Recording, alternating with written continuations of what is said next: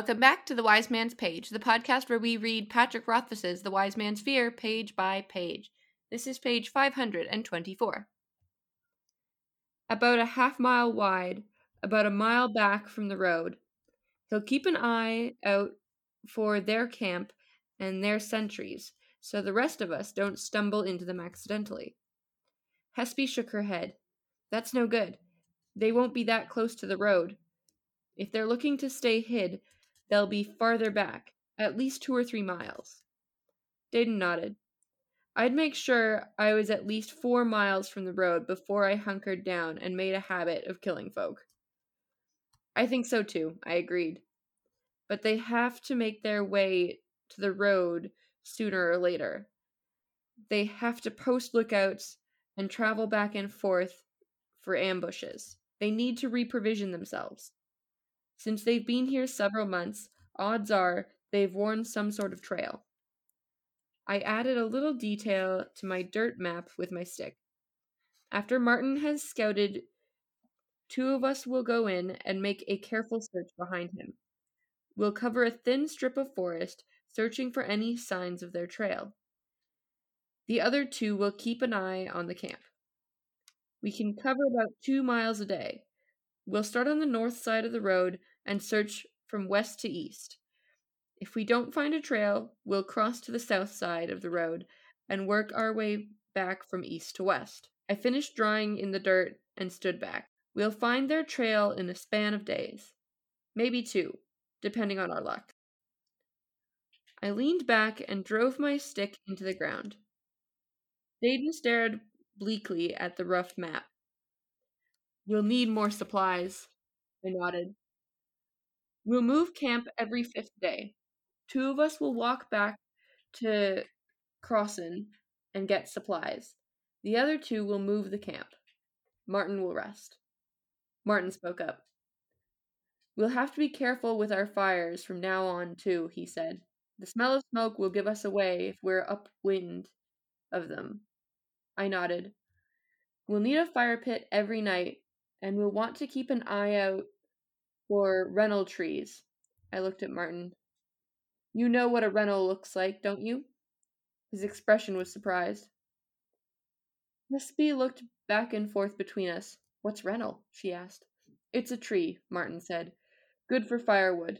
It burns clean and hot. No smoke to speak of. And hardly any stink of smoke either.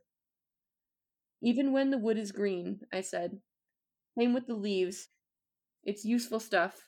It doesn't grow everywhere, but I've seen some around. How does a city boy like you know something like that? Dedan asked. Knowing things is what I do, I said seriously. And what in the world makes you think I grew up in a city? Dedan shrugged, looking away. And that's the page. I'm Nick. I'm Jordana. I'm Jeremy. More heist planning. This is a decent plan, but the first thing I think of is what if the bandits haven't worn a trail? I mean, leaving a trail seems like the one thing you wouldn't want to do if you were setting up a long-term bandit camp. I feel like you would try to make your way through in different paths every time so as not to leave a trail back to you. I mean, I guess my assumption is that that's why Dedan is scouting ahead for obvious signs of bandits, and then the thorough search that the other 2 people are going to be doing behind him is to search for the signs that someone has hidden a trail, right? Because I think you're right that they're probably not stupid enough to just go like blundering through the woods. But even if someone tries to cover up a trail that they have made, I think that it's easy enough to spot the signs of that if that's what you're looking for and you have that kind of training. That's my understanding of what they're doing. Yeah, I'm honestly not too bothered by the details here. As is often the case when someone is outlining their plan, I think that we're supposed to be so dazzled by how thorough we think Kvothe is being that we won't think of what he hasn't accounted for, which is what tends to happen. Right? Like in a heist movie, they lay out their awesome plan and then something goes wrong because they didn't account for it. Yes, which is the best of heist movies. I don't think anyone has ever made a heist movie where the heist just goes off perfectly because there's no tension or drama there, right? Something has to go wrong. Yeah, I've always wondered about that. Usually the opening, if there's like an opening heist, that's what goes off okay. Mhm. But sometimes I'd like to see that. I'd like to see a movie about a bunch of professionals doing their job well, sort of a procedural, like a CSI, but for crime. I think Leverage is the show you're looking for. There you go. Leverage, showrun by John Rogers, who was tapped to showrun the Kingkiller show. Oh, wow. I have never even heard of this. And then I think he went back to showrunning Leverage. Yeah, they rebooted it, I believe. My man Christian Kane is getting work. Love that for him. Incidentally, John Rogers has tweeted indicating that the Kingkiller show is dead in the water, so don't hold your breath for the Kingkiller show anytime soon. More time to finish our podcast. Have we seen rental trees before? Has that been discussed previously? I don't recall, and I did Google it, and it's no such thing in real life, so this is a fantasy invention. It's not Roa, obviously. No. I mean, I do know enough. Yet another lightly magical tree. I mean, I do know enough about woodcraft to know that different kinds of wood are better for building different kinds of fires, and some are like no good for building kinds of fires. But I couldn't tell you what those trees are. Yeah, I can't think of a wood that burns like so clean that there's no smoke. Yeah, that seems like that's why I say it's probably lightly magical, because I don't think any such thing in the real world exists. There might be like light smoke, there might be like some clean burning wood, but I'd be surprised if there was wood that is so clean burning that you could cook fires without it. And I wonder what the purpose of this is. I don't recall any moment where the rental like pays off in this book anyway. So why not? And like they even say we can eat cold if we can't find rental wood. So like why even have this interjection in here? I'm sure it's a little bit of world building, and maybe this is a stretch, but maybe it's like, because we also know that Roa is a real world, or is a fictional wood that like has some kind of magical-ish properties.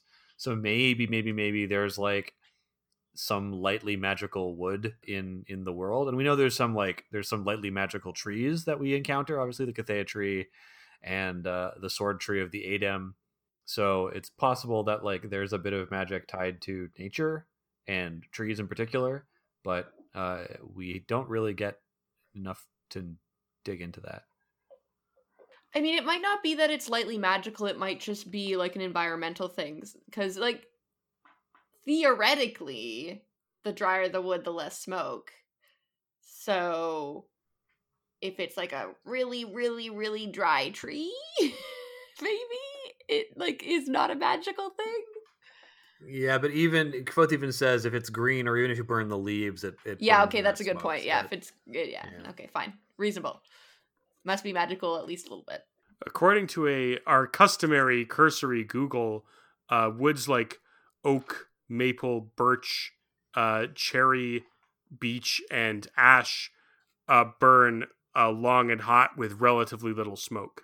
What about cedar? Cedar did not appear in my cursory Google. Oh, I use cedar for kindling a lot when I'm camping.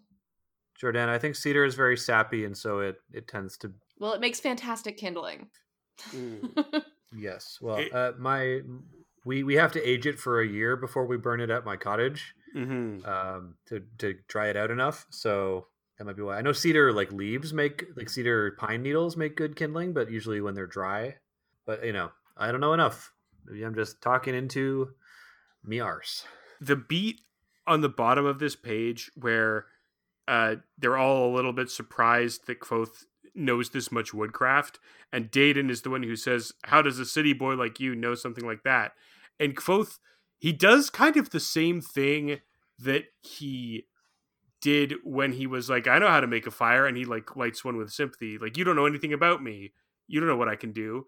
But he does it in a less confrontational and frankly a smarter way, where he just says, knowing things is what I do, and what in the world makes you think I grew up in a city? Which still gives him this air of like confidence and mystery, but it doesn't make him threatening, and it's not as like aggressive. Do you know what I mean?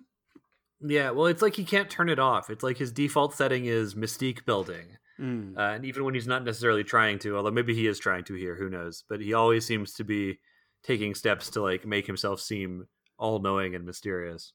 It makes sense that Dedan would have assumed he grew up in a city, though. Yes. Like, based on everything that he has gleaned about Kvothe thus far. Yeah. Generally speaking, fancy lad means city. Yeah. Things and stuff. Stuff and things. Things and stuff. What you can expect on any episode of our show, just like the one that's coming up tomorrow on another page. The way.